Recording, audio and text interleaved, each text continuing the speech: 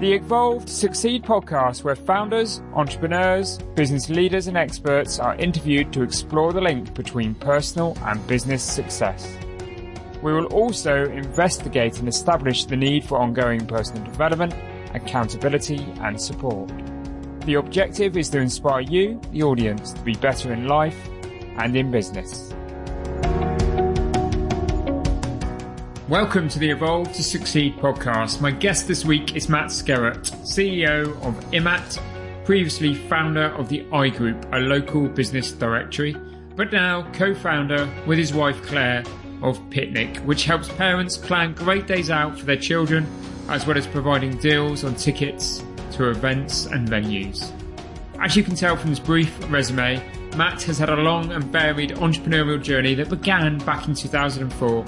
And I was really keen to hear his story because it's very much about him defying the odds and having the courage and ingenuity to forge his own path to success. In this podcast, Matt lists the advantages of working with your significant other. You've got someone who's got your back. You've got someone who's absolutely invested 100% inside this project, not just from a financial point of view, but from a success point of view. Talks about the importance of having a sound vision for your business. Do you want a business that runs you have to work 4 hours a week, or do you want a business that runs you, or do you want a business that runs 80 hours a week? And outlines his post-COVID plans. We will drive this forward. We will come out fitter, better, not better financially, but better and sharper going forwards. If you want to know more about Evolve and the services that we offer, our peer groups, our coaching, our co-working space, and so much more, then please do go to evolvemembers.com. But for now, let's get on with the show.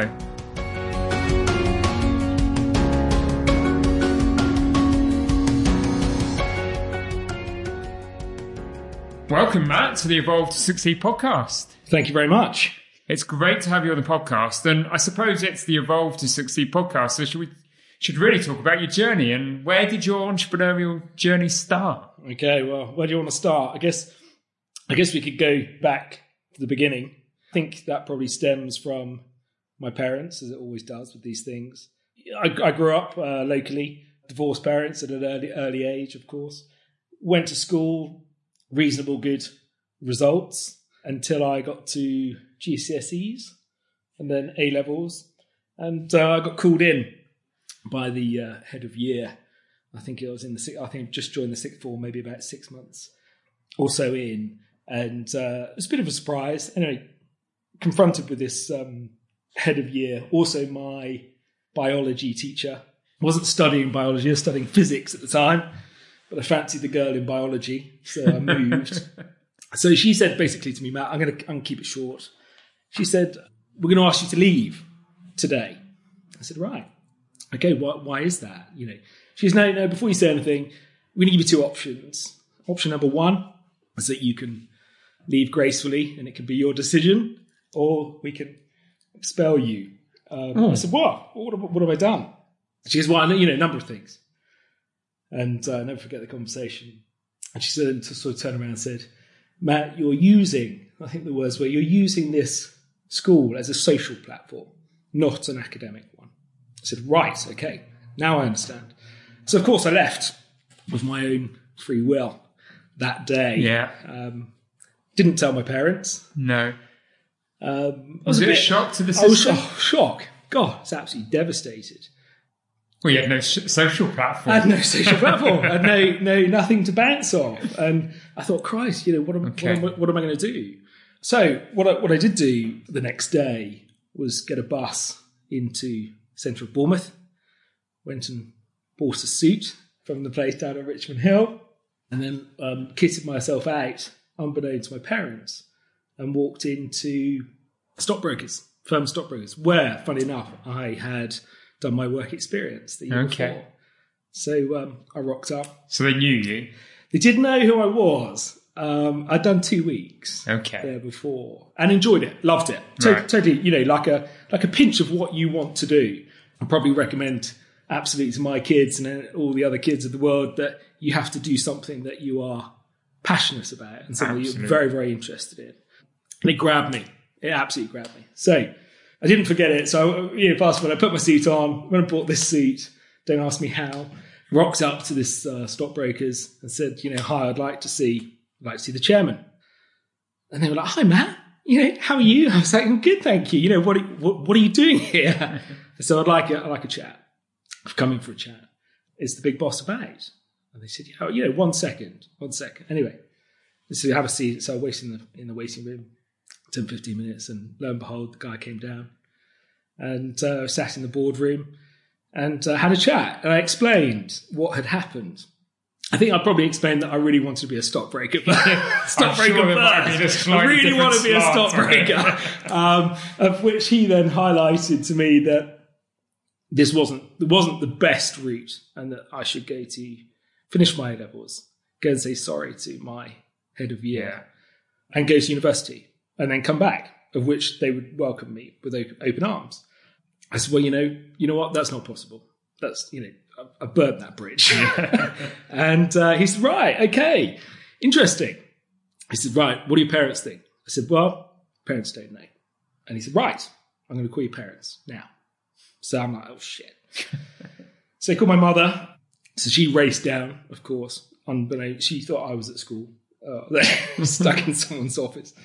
And they called my father, who was about an hour or so away.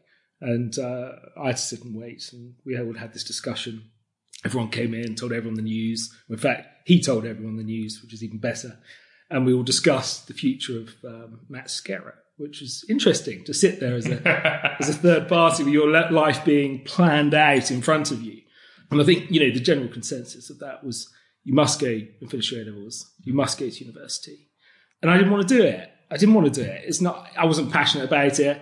I was using it as a social platform. I was having a great time. But I wanted to get stuck into work. I really enjoyed it. I enjoyed the work. I didn't enjoy, that's wrong for me to say. I really enjoyed school. I loved school.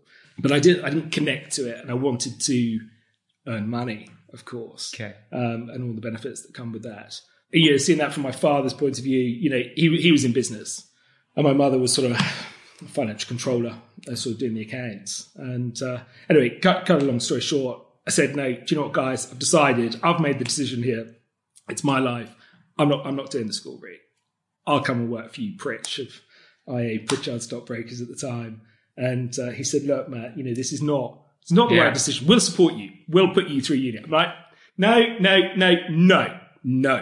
You're not. I'm not going to do this. Okay. I want to come character then. So I want to come work for you, Pritch. To start Monday. He said, you can't start Monday. You can't start. It doesn't work like that. And I'm thinking, balls this up, and why did I come here in bits and pieces? But actually, at override, you've got to ask. Yeah. And I think that's a really important lesson, I think, of how that opens doors.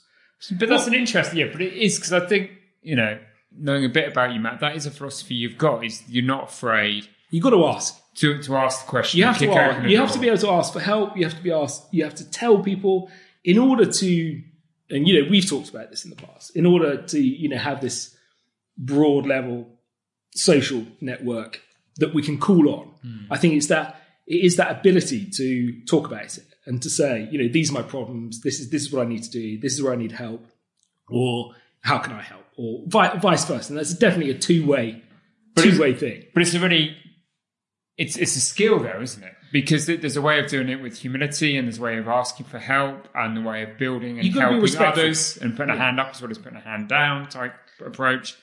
Otherwise, it can just seem a little kind of arrogant. I think you've got to be thoughtful and respectful, and put it from the other person's point of view. Yeah. And it's not a take scenario. Yeah.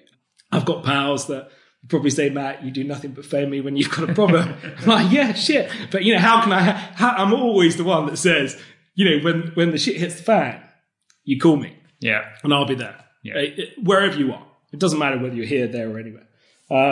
You need me to come and get on the plane and, do something, I'm there. Yeah. And I genuinely mean that. Sign of a true relationship, isn't it? Yeah, absolutely. And it takes I think it just takes time. I think it gets better and better with time. And as long as you don't cock it up too much, and when you do cock it up, you say sorry. Yeah. Or how can I fix it? I mean, there's some relationships are burnt by actions. Yeah.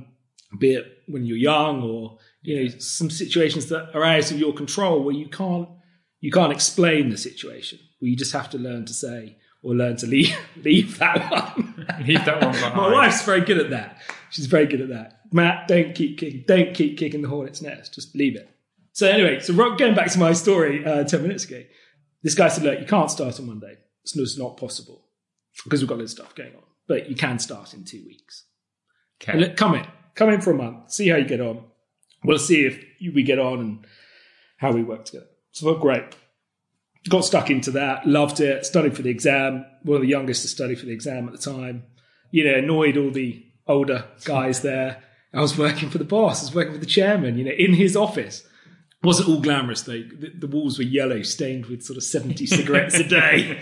But it was charming. Yeah. And I think set me up for the basis of going forward. And, we'd go for lunch.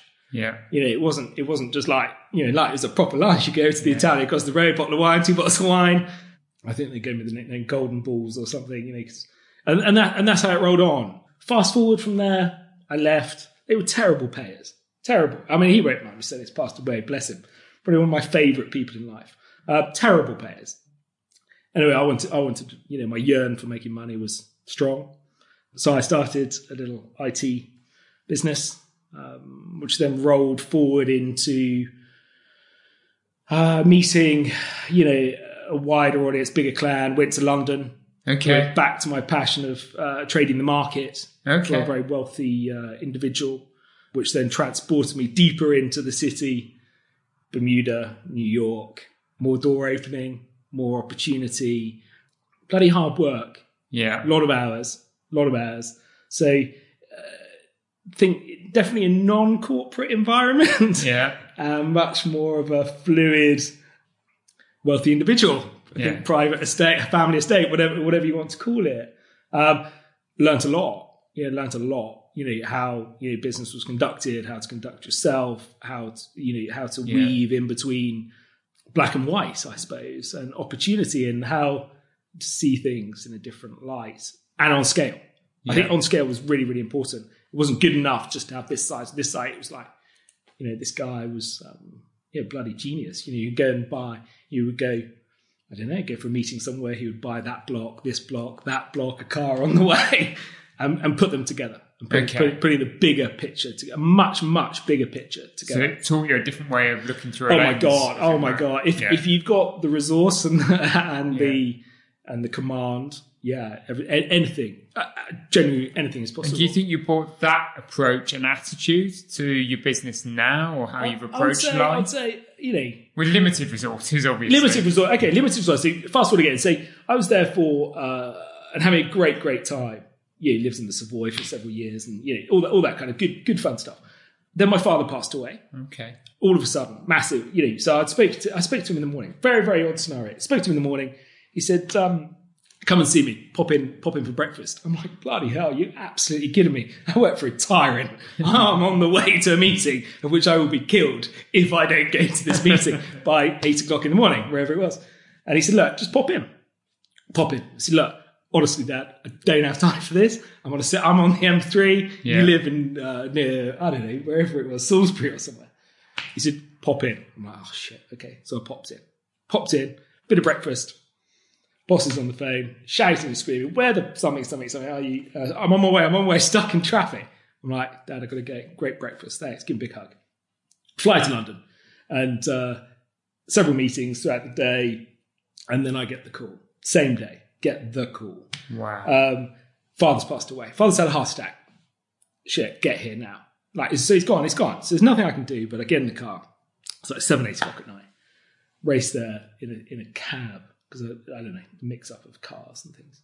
I get there, and my life is spun. I've gone from this cocky, crazy lunatic rocking around London like an absolute, mini tyrant. Working for a tyrant, but enjoying the life that came. Absolutely, of course. So I came back to a little house and in Christchurch that we just bought with my wife, and. I sat there in front of the fire and cried for about 3 weeks. Thought, right, I've got to get on with this. Boss, superstar about it. It's like, take as much time off you need. I'll see you on the other side. I think that was a big turning point. I thought, right, what am I doing? I'm working 5-6 days a week. I would be driving back on a Friday night. I'd be so tired driving back on the Friday night that I would fall asleep 5 miles from my house in a car. Yeah. And then I'd wake up in the morning. I'm like, Jack, where am I? I'm in Lyndhurst. I'm just going to drive home. And my wife would be like, where the hell are you? Thinking I've been up to all sorts of mischief. And I just thought, why am I doing this? Why am I working 6 days a week for someone else? And I was doing it because the money was good. Yeah. It was really good.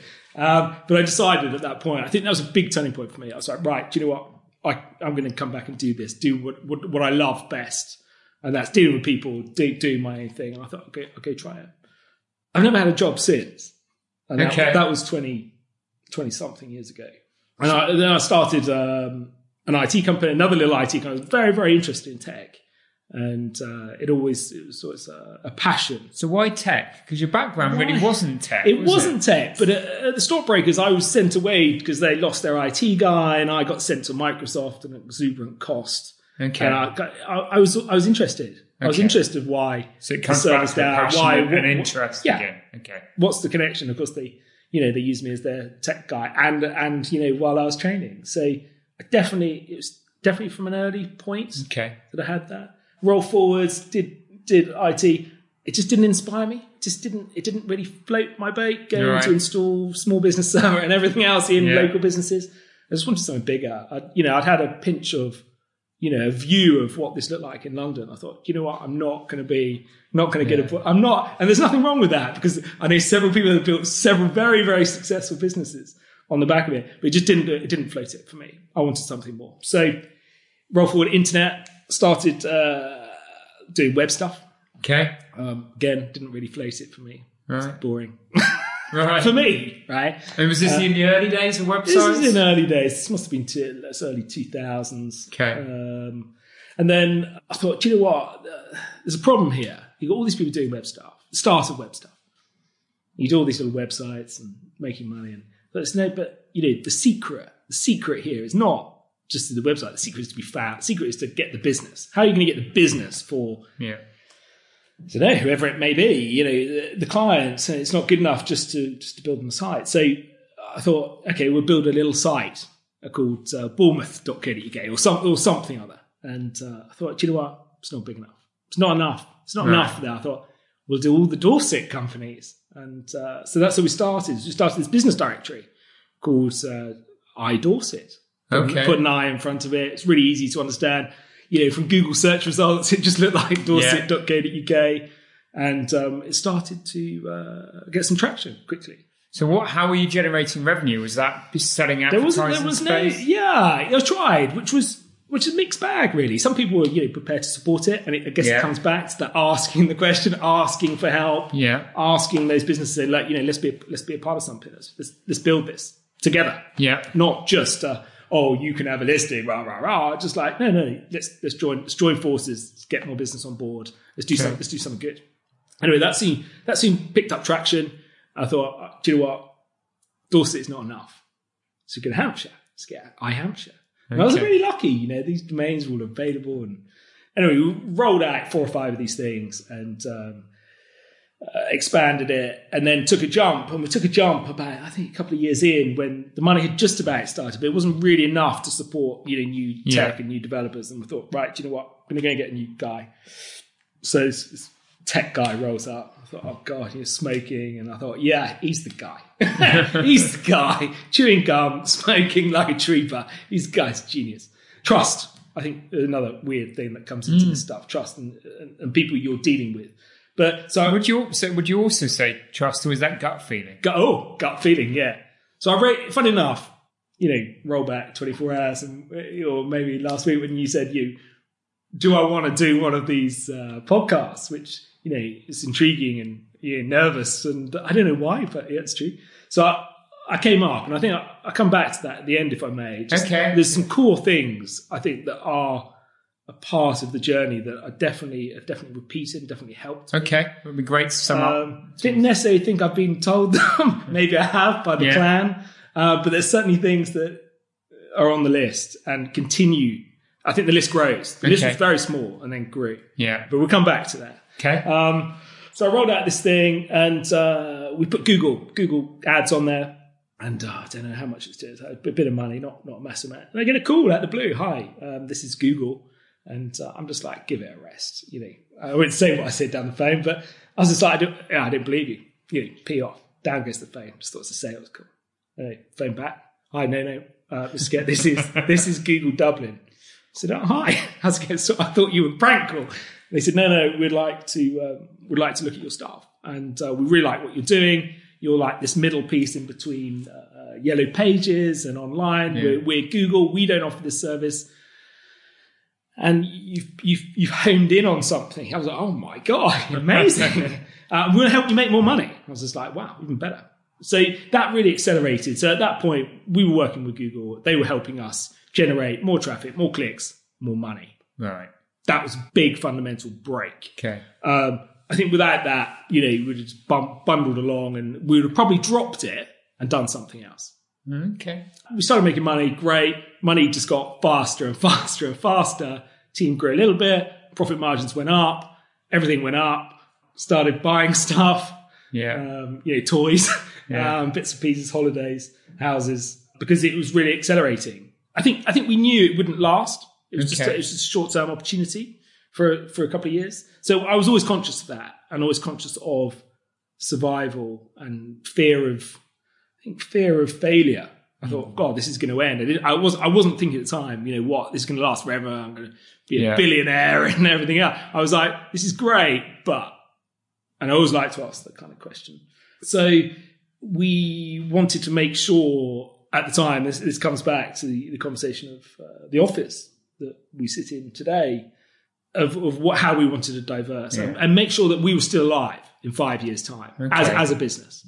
And as an individual, still, having the ability to make money, support a family, and move forward.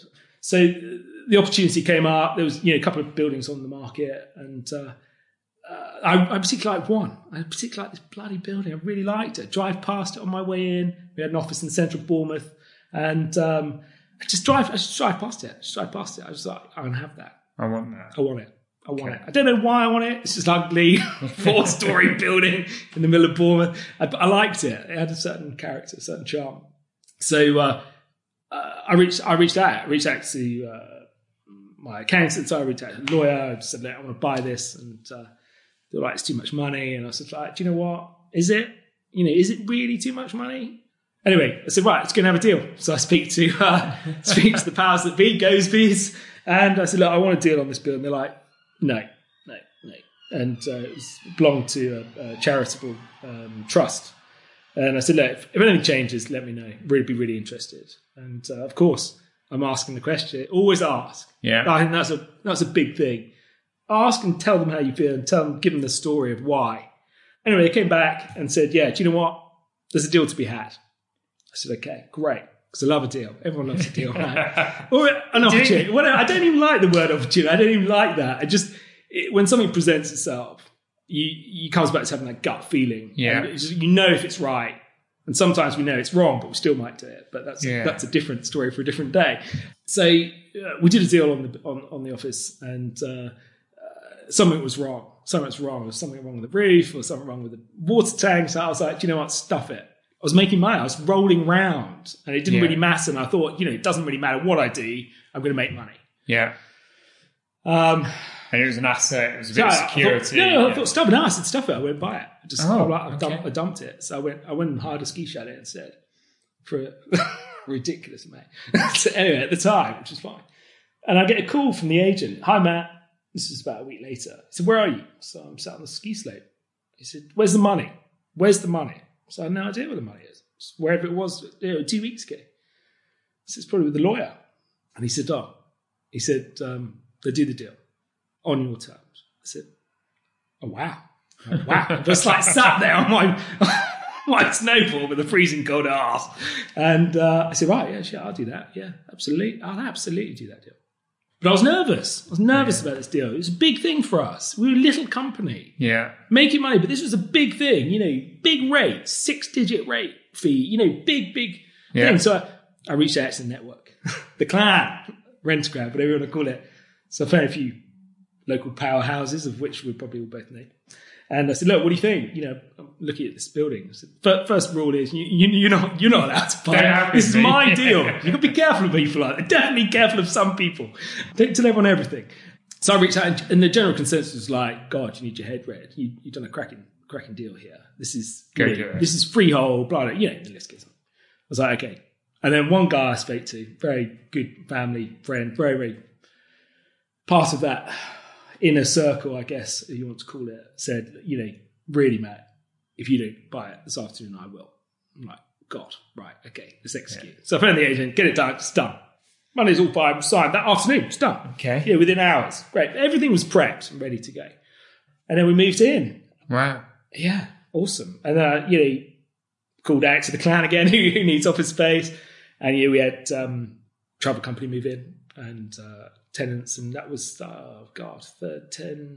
7 years ago, 8 years ago, 9 years ago. Okay. Don't ask me for an exact date. Have a look back. No, absolutely not. It's been a stable bricks and mortar powerhouse behind every decision we've ever made in business. People take you more seriously in our travel sector that we are in today. We're not just renting an office. We've got the asset behind us. Yeah, it made me work harder, made me protect the asset. Yeah, it hasn't been easy. Definitely hasn't been easy.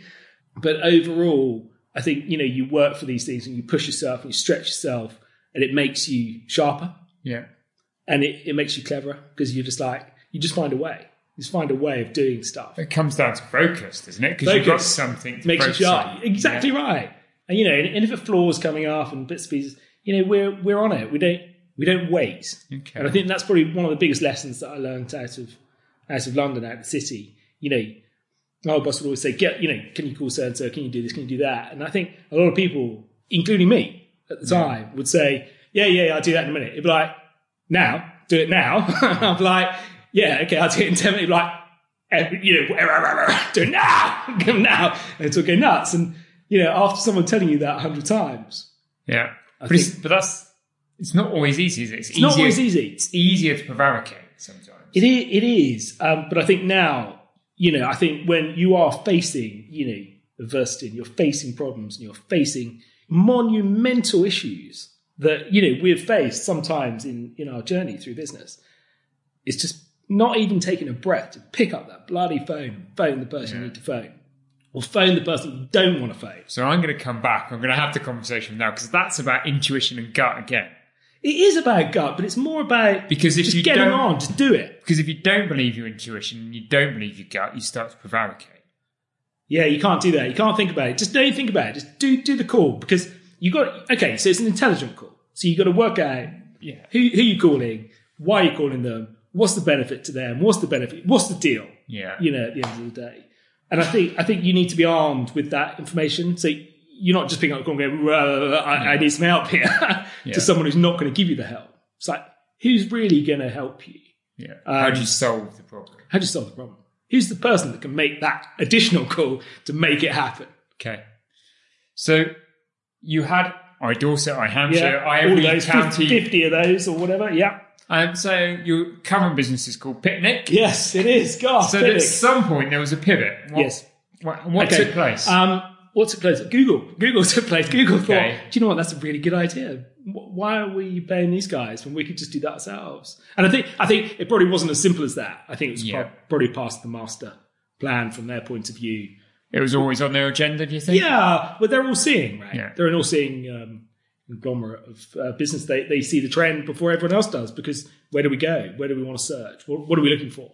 If I probably said to you, when's the last time you went outside of Google for something? Yeah. Or we might go to Amazon, right? But if you want to buy something. It's either or, isn't it? It is. Totally. In this day and age, they rule. So, yeah, it's just... So was it a slow demise? Could you see? Yeah, it was. Slow demise. So we kind of had a feeling it was coming off the start. You had time to pivot, do something different. We had time to pivot. And, I'm always excited about the next thing. Yeah. Always excited. Always looking forwards, doing stuff. My wife will tell you this, and everyone who probably knows me, is you only want me in a couple of scenarios. You want me in the first 3 years of your business because I love growth and I'm very excited about the demands and the challenges. I like problems. I like to fix stuff. That's wrong. I do not want to fix stuff necessarily, but I like the challenge. Okay. And I like the adrenaline and the buzz of growth. And we took it from 0 to 10 plus million in a few years with a lot of challenges. And, in a low margin industry traditionally. Yeah. And we came in from a tech point of view, tech and social. Right. And, we saw what we'd seen with Google previously from the years before. You're at the beginning of something. Facebook had come online. Yeah. Facebook was getting traction. And I thought, wow, do you know what? Why is no one? Am I being stupid here? Why has no one grabbed Facebook and just gone and smashed it up with a load of users and entertained this clan? Yeah. So use that platform to build your own. Yeah, business. Totally. So we did it slightly differently. We came at it from a community point of view, from a user point of view. Right. How did that community go in? Just amazing. I think I'd had a kid. I'd had one child, 1 or 2 children. Okay, so I've missed out a bit here. So 1 or 2 children in. Okay. Claire's my wife, head teacher. Yeah. Talented. One of the youngest head teachers in the South. Great. Flying through, the system in education. Very organised. Team of 100 plus.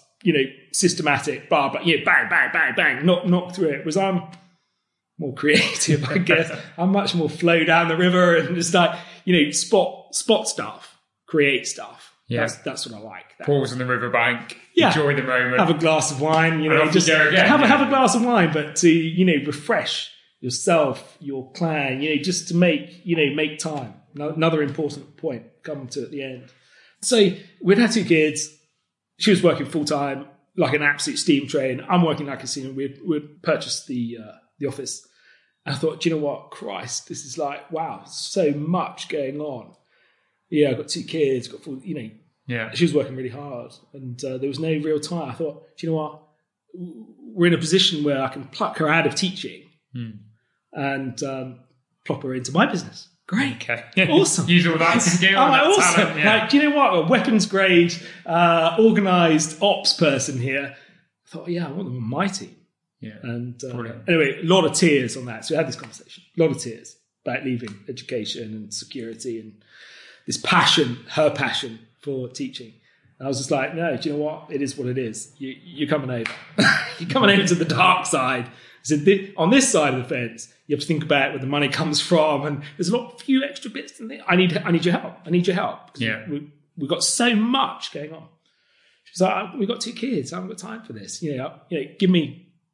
I did it in 6 months. I'm like, no, you start like tomorrow. In fact, don't start tomorrow. Let's go to the office now. And anyway, we did that. So a few more tears, normal kind of stuff. And she came in to assist on a project. 2 weeks later, she was saying, do you know what? Your projects are good, but I've got an idea for a project. I said, well, do you know what? You run with as long as you do my stuff, right? Help me at the organisation, HR, okay. I said, you do whatever you want. You get stuck in. I'll support you on that side. Absolutely. Yeah. I was like, yeah, great. Another challenge. So she did that. Quickly stole my graphic designer, quickly stole one of the tech guys and put together this idea. I was like, oh God, here we go. And I thought, do you know what? I'm going to go with it. Let's do this. Yeah. Let's make this something. And that was this got something. And I said, let's go social. We're going to go social. And there's social. No one has built a social. You have this amazing idea of entertaining parents and providing tickets and experiences and everything else. Let's go and do it. I'm just like, wow, cool. I can see a path here. Yeah. Path to more revenue, I guess. Declining on one side. Yeah. Out pops a flower and, off it goes, and it had some traction. So, replicated that model and thought, no, actually we need to touch some physical money here and to touch the customer and make sure that we do this in a certain way and we do it in the right way.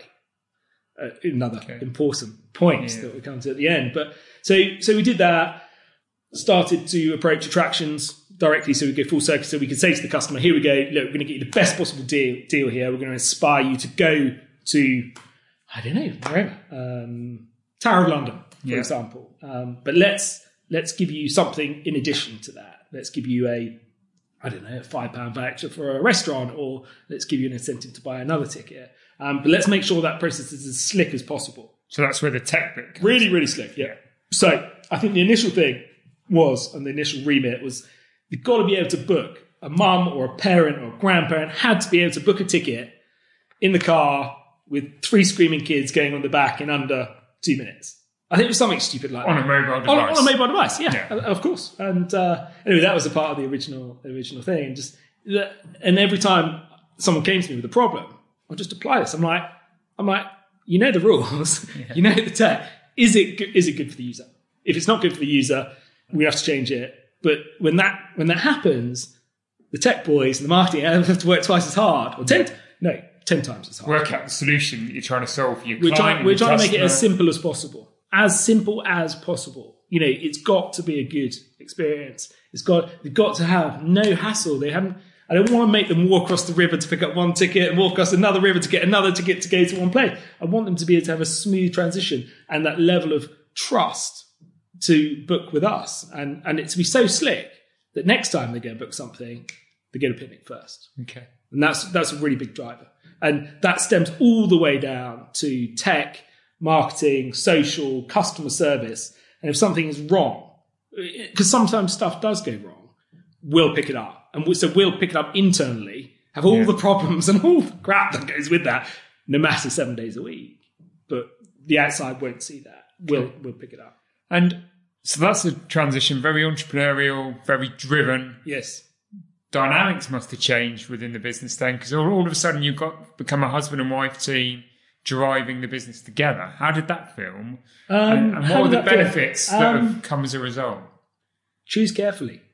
Choose carefully your wife. Number one. Okay, so I did that. Okay, tick. I think it depends on the dynamic, and I think it depends on everybody's appetite. Because from what you said, you've got complementary skills, haven't you? So that helps. We work very well as a team, and you're exactly right, opposites. And I think that's important to add. What does it do? What are the advantages? The advantages are you've got someone who's got your back. You've got someone who's absolutely invested 100% inside this project, not just from a financial point of view, but from a success point of view. And someone that knows what's going on and someone that you can talk to about this. And of course, most businesses, 9 till 5 or, actually in the real world, 7 till 11 o'clock at night, 12 o'clock at night. That's good advantages of having your own business, not. And that's been fundamental to the success of Picnic and us working together.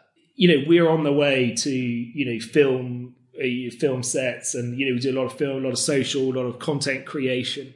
We just work together, work hard together, and it doesn't stop. So what impact does that, I often ask the question, what impact has being entrepreneurial, running your own business had on your own family life and your personal life? But here it's entwined, isn't it? I think you enjoy it. I think you've got to enjoy it. You've got to love it. You both got to love it. And I think if that's balanced, you got half a chance. Yeah. I think if there's an imbalance there and one partner doesn't want to do it, just absolutely do not force the other side to do that would be my advice. Don't even go there. But when you both have a vision and you both are able to contribute, and people say, you put 1 and 1 together equals 2. This isn't 1 and 1 together. This is 1 and 1 makes 5. Yeah. Because we are working, normal hours, extended hours, and weekends, and with our kids. So our kids are involved, filming bits and pieces. Yeah. They know what to say. They turn up at an attraction. They're like their kids today, and they want to do offcuts of stuff. And we were talking about it, and we'll talk about business 7 days a week. Yeah. And some people say that's bad. Yeah. How do you actually get any downtime? Well, what is downtime? Holidays. Holidays is downtime. Okay. So they're really important. Dinner parties. Yeah. But you're talking to two people that would take always a device or an iPad to a dinner party. If there's customer service, we run a 24/7 business on the internet. There is no switch off. There is no switch off, and I think that's where you then need to rely on your team and how those good guys and good girls actually again contribute more than their whole to make something better. I think there's a few valuable lessons, and I won't harp on too much longer. I think there's a few good, interesting things that we've learned. Okay. Certainly in this project, and there's a priority list. And I think from a personal point of view and a business point of view, we run roughly by these, it's not a mantra. It's just a way of doing stuff. I think number one, you've got to have a clear vision. Yeah. Clear vision and something that interests you with your passion to do.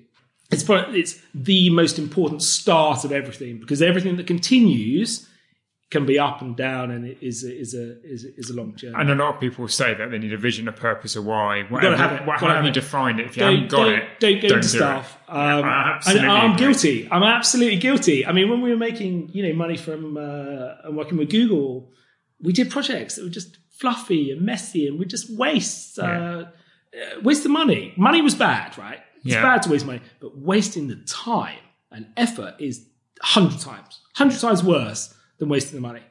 And nothing should be wasted, right? But anyway, number two, gut feeling. We were talking about earlier, gut feeling. Your gut feeling is always right in business, and your gut feeling gets better and better.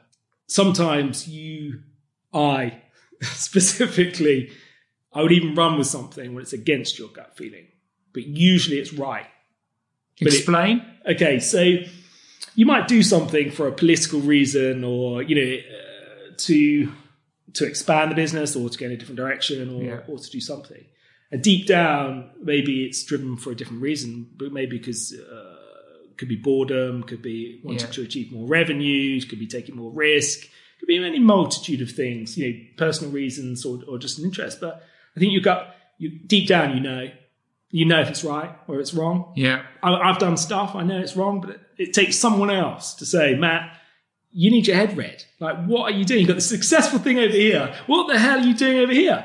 But that is and you can only hear that sometimes from outside of the bubble, or outside of your... How does that work when there's two of you passionate about the business and with different skill sets who've probably got different intuition? Okay, so one has to lead the way, but arguably, I'm not going to answer who leads the way in our business or relationship, because they're intertwined. But rationale kicks in. Business logic and rationale wins. It wins. And, deep down, whoever's right or wrong, they know deep down it's right. And I suppose if you've got differing skill sets, be this, the wife in business or a business partner, you start to trust the other that's their area. And if that's their gut feeling, correct. And they go with it. And they'll do the same with you. And they know you. Yeah. That's the difference. They know what makes you tick. They know how you're going to react to stuff. Okay. I'm not going to say who the boss is, but it's pretty clear. It's definitely not me. Okay, number three, doing it the right way. Doing it the right way is really important for us as a business. It doesn't matter whether it's the picnic project or anything else. We believe in, the team. We believe in stuff around us. We believe in doing it, going that nth degree to make sure, everything's okay, and making sure that process is slick, or making sure the team is okay, or making sure the other side is okay. It's a two-way thing, but which I think is very interesting, which brings me on to another point, which is, in a way, your network, your little black book of those people you're able to call. And historically, you don't let people down, and you do the right thing, and that wins and pays dividends over the course of 10, 20, 30, 50 years in business. And that ability to be able to pick up the phone and say, help, or, I need this done. Doing business in the right way with the right people. Correct. Makes a huge difference. Definitely. And somebody taught me that. It was Brian Maidman taught me that, who runs, removal business and then exited that and runs a storage business now. But I remember I was probably year 1 or 2 into my Inspire journey. So this was, 2005, 6. Didn't know him, knew he was well connected in the community. And he just said, do business the right way with the right people. You're going to be around town for a long time. Just remember that mantra and it will do you well. And do you know what? Sometimes people say things, and particularly when you're younger, you brush them off. But it just sat, and it's always sat with me. And I reminded him of it at Christmas, because I think it's one of the things that is absolutely fundamental, because you can't build that black book. You can't build the relationships if you don't do business in the right way. I don't think you're exactly right. And just, it's a small place, no matter where you are. We're in a bubble of our own. Everybody knows everybody. Yeah. Everyone's got their direction. But the world's getting smaller, isn't it? So that's not a South Coast thing. Totally. The world is a small, particularly in an industry like travel. Doesn't matter who you are, what you do. If you're out to destroy or, take advantage. That's not necessarily the way. Maybe we're too nice on that front sometimes. But are we able to pick up the phone, make a call, ask the question to anybody who we've ever dealt with? Yeah, of course. Yeah. And the same for anyone else, we deal with. Can they phone us and rely on? Absolutely. Yeah, of course. It's really important. Good people, I think, comes next. You can't do it on your own. Yeah, absolutely. And I think we've learned that lesson more than anything in the last, probably more recently, and that people surprise you. And those people are amazing, absolutely amazing. And thank you to all those guys and girls who who you are. But together we make something a lot better, a lot better. I used to, I think one of my faults is that I've always wanted to do it. I wanted to do it. I want to do everything. Okay. I want to control this, control that. Look after that. I want to do this. It probably, even comes to the home life. So when did that change for you then? Because the power of the team is phenomenal. You just get bloody wiser, don't you? You just get wiser. I don't know. Wiser, you just can't. When you get to a certain workload, you can't stop what you're doing. Concentrate on another aspect. Be that accounts, marketing, customer service, tech. You can't keep chopping and changing. There's so much going on. You can't do it all. So you have to have these pillars, these absolute powerhouses in play. But they don't come easy, those fellas. There's not many around. Yeah. There's not many around. But they're fantastic to your business and success once they're on board. But that's I suppose that is a bit about growth, isn't it? And you look around, you look at business and you look at those. Some businesses with great ideas, but because of the controlling nature of the founder, the entrepreneur, the owner, they sort of hit this kind of plateau because they won't let go. And actually, it's when you learn to let go that growth can. You should always be open. You should always be open. You should always be open to new stuff. Yeah. I mean, a part of my thing, maybe not as open as I am, because I really like new stuff all the time. Yeah. I think you got to have that tunnel vision. Yeah. I think if you're going to go all the way, I think another really good important point that comes off that is, what do you actually want? What do you want? What's the question? Which comes back to your clear vision. Do you want a business that runs, you have to work 4 hours a week, or do you want a business that runs you, or do you want a business that runs 80 hours a week? I mean, we're in a machine that our business dictates us, and that shouldn't be necessarily the way. Yeah. But we love it and we enjoy it, and all we want to do is more. We want to send more people to more places to have a great time, because once you step into some of these amazing experiences, amazing places to go, you're just like, wow, why did no one tell me about this before? And to introduce that is absolute pleasure to us. Brilliant. And that is a part of our goal. That's passion again. Oh gosh, we love it. We're at the forefront there. We just go, we want to push, go. Okay, next thing, I think communication, big weakness. You have this amazing vision, and as you grow, you have to instill that into your core and into your team.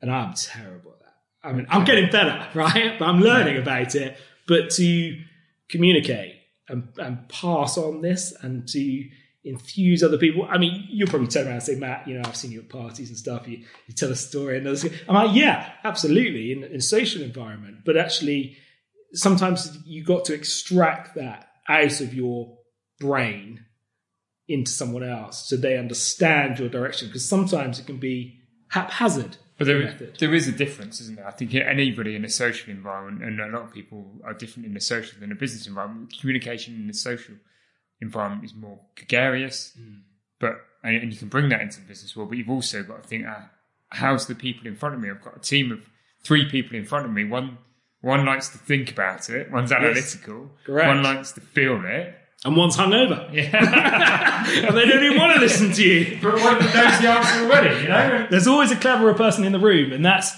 I don't know who said that. It's the famous tech guys, wasn't it? But you definitely want more people that are more clever than you in the room, because otherwise, it's not our job to dictate, how stuff goes. You've got to let it go. You've got to be open. You've got to think about your bit so they can allow it to be, freedom to do their bit. So is that something you're going to work on, is communication? Oh, just 100%. I know it's my thing that I've got to improve, and I'm conscious of it, really conscious of it. So in a meeting, I'm just like, right, okay, instead of saying, right, we're going to do this, I'm like, we're going to do this because this is what I'm trying to get to. Here's the end. Let's go grab it. Picture. And the difference for everybody in a small team working environment is they then have this deep understanding. Set out your rules, set out your vision, set out your staff, and it's definitely the most important. And that initial thing, and just take the time to set out your clear vision. Take the time to set out your goal. Take the time to set out why you're doing it, because it's not for everyone. It's definitely not for everyone. In latter years, I've tried to think about it from sharing something significant. Be that something good, be that something bad, be that something mad. Is to set out in my own mind what's the playing field we're on, and how do I define that, and how do I communicate the playing field? Because then everybody knows can learn how to operate with it. They already know the answer, right? Yeah. So you're not telling them the solution, but you're saying, like, this is what we're going to achieve, and this is the scope, and this is the framework, and then you can get the buy-in of people. You hope you can. Yeah. And an even better scenario is that you get the buy-in, and then they go, actually, there's this as well, and you're just like, wow, wow, that's the magic. That's what I want to hear. Like, you've just taken this core idea and you've just whipped my ass and made it better. I'm like, yes. Yeah. And you've got to go with that. And I love that. That's a big thing. That's a big thing for me. The last point, and I know, you probably have some questions and things, but the last point is, and I've started to do this, and I've started learning to listen. And I know that's a big part of the communication. Learning to listen and how you interpret what someone's saying has been, I think, my most valuable lesson over the last couple of years. Okay. And to listen to these key things that are happening and pick up and react to them. Do you think in the earlier part of your life there was so much drive and energy that you're not listening to anyone? You were just on your journey? Yeah, of course. Yeah, I think you should get, you get with experience that comes. But I think the most valuable, whether it's good or bad, whether you're dealing with a client, whether you're dealing with, a customer, whether you're dealing with, big corporation, it doesn't matter who, you should always be listening. You should be doing more listening than talking, always. Yeah. And that, I never really understood it. And now I'm just starting to understand and the repercussions of those things, be it positive or negative. Yeah. But you should always be aware. You should always have one ear open all the time. Two ears open. I've probably got one, so I'm working on the other. I'm working on this. The left one's open, the right one needs to be open. Correct. Brilliant. Because I think it gives you golden nuggets. People are always, generally, I say generally because there are some strange people in the world, but I think en masse, 95% of people are good, trying to help. We're all on this journey together. We all got to do our bit, and it doesn't matter if it's business, personal, global pandemic. If we all chip in, it's better. Brilliant, fantastic. We haven't touched on, you are in the travel industry. We obviously are in the middle of the pandemic, but I don't really want, I think, it's been a really positive conversation, but I suppose the question I'd like to ask is what next for Picnic? Growth. Would come to mind, growth in revenue. So cut back at the moment, consolidate. Yeah, absolutely. Cut right back to the core. Very, very much so. Cut again as this continues to pan out. We were quite louche, I think. We were rolling through, producing, a good volume, and we were producing, numbers, and we were producing good ticket volumes and good contracts and everything else. I think now, the most important thing to do is to look forward. Yeah. And know your gut feeling. It's going to come back. Yeah. It's going to return. Belief. It's been really hard. 10 months, pretty much zero. We've had some trades, some blips, and some stuff coming in. But on the whole, it comes back to doing the right thing, making sure customer refunds, doing the right and championing that on behalf of your customer, be it whether they're dealing with an attraction, a hotel or something else, and then look forward. I think the biggest thing is... So has it been a reset moment? What are you going to do differently when you start to grow again? Is there, we talked about how you may be different, but is the business going to look and feel different, or is it... The business is no doubt in a better place. We're well positioned to take advantage of all this sort of pent-up demand, which we believe is coming. I think the important bit here is to make sure that we are in the clever seat in predicting when that might be. Yeah. Now we have to roll forward, and we have scenario 1, 2, A, B, 3, C, A, B, and C, and iterations of that. So since that, we've brought in sharper finance, albeit the team is on very reduced. I'm in the office every day, and we will drive this forward. We will come out fitter, better, not better financially, but better and sharper going forwards. And experience. Did we see this coming? We had disaster scenarios for if certain parks and certain attractions were shut for a day.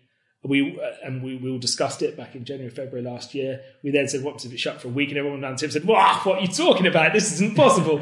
And it's been shut for months. It's having that faith, gut feeling, faith, trust. Believe in the business. And, again, comes back to your network and be able to pick up the call to say, we're doing this. This is our plan.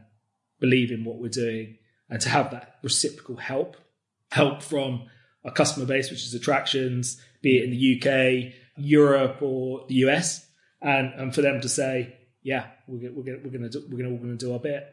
Yeah, stand by your customers. We'll stand by each other. Yeah. Now, there's been a few interesting conversations about that, and we are, and we'll always push for the best for our customer. And that's what we've done. And sometimes that's caused friction. But in the end, it's got the right result at the time. Would we have given up and said, "You know what, we're shutting the doors, Werner"? No, we wouldn't. No. There's too much. There's too many problems. And as I mentioned before, it's not fear of failure. It's doing the right bloody thing. You got to make sure you're there. You got to say, we didn't, necessarily cut. But we're like, let's go on customer service. Claire and I, as sitting at the top of the company, we're answering emails, 24/7 on a Sunday night, Christmas Day, it doesn't matter when it is. We're going back to those guys and say, look, it's going to be okay. We're going to do this. We're going to help you. You're going to either move your ticket or we're going to get you a refund. Bear with us. It's going to take some time because you're dealing with massive companies. But we didn't give up. No, you can't shut the door. And you've got your community, haven't you? You've got the clan. You've got the community. They would never forgive us. And what, we're a member of ABTA. Yeah. It's really important. And again, did we need to be a member? No, we didn't need to be a member. There's no regulatory requirement for us. But it comes back to doing the right thing. Do it bloody right. Good. So Matt, one final question then to end the Evolve to Succeed podcast. It's got to be about success. So what's your personal definition of success? Good question. Honestly, I don't think I'm there yet. I think we've got a long way to go. I think it's to keep going and to make sure the stuff around you is okay and to survive it. And especially, during these times, success now is survival and to make sure, we're doing the best for everyone and the team and to be here tomorrow. Absolutely. Yeah, of course. But I think end goal, where would we like it to end up? In 10, 20 years, I'd still like to be doing something.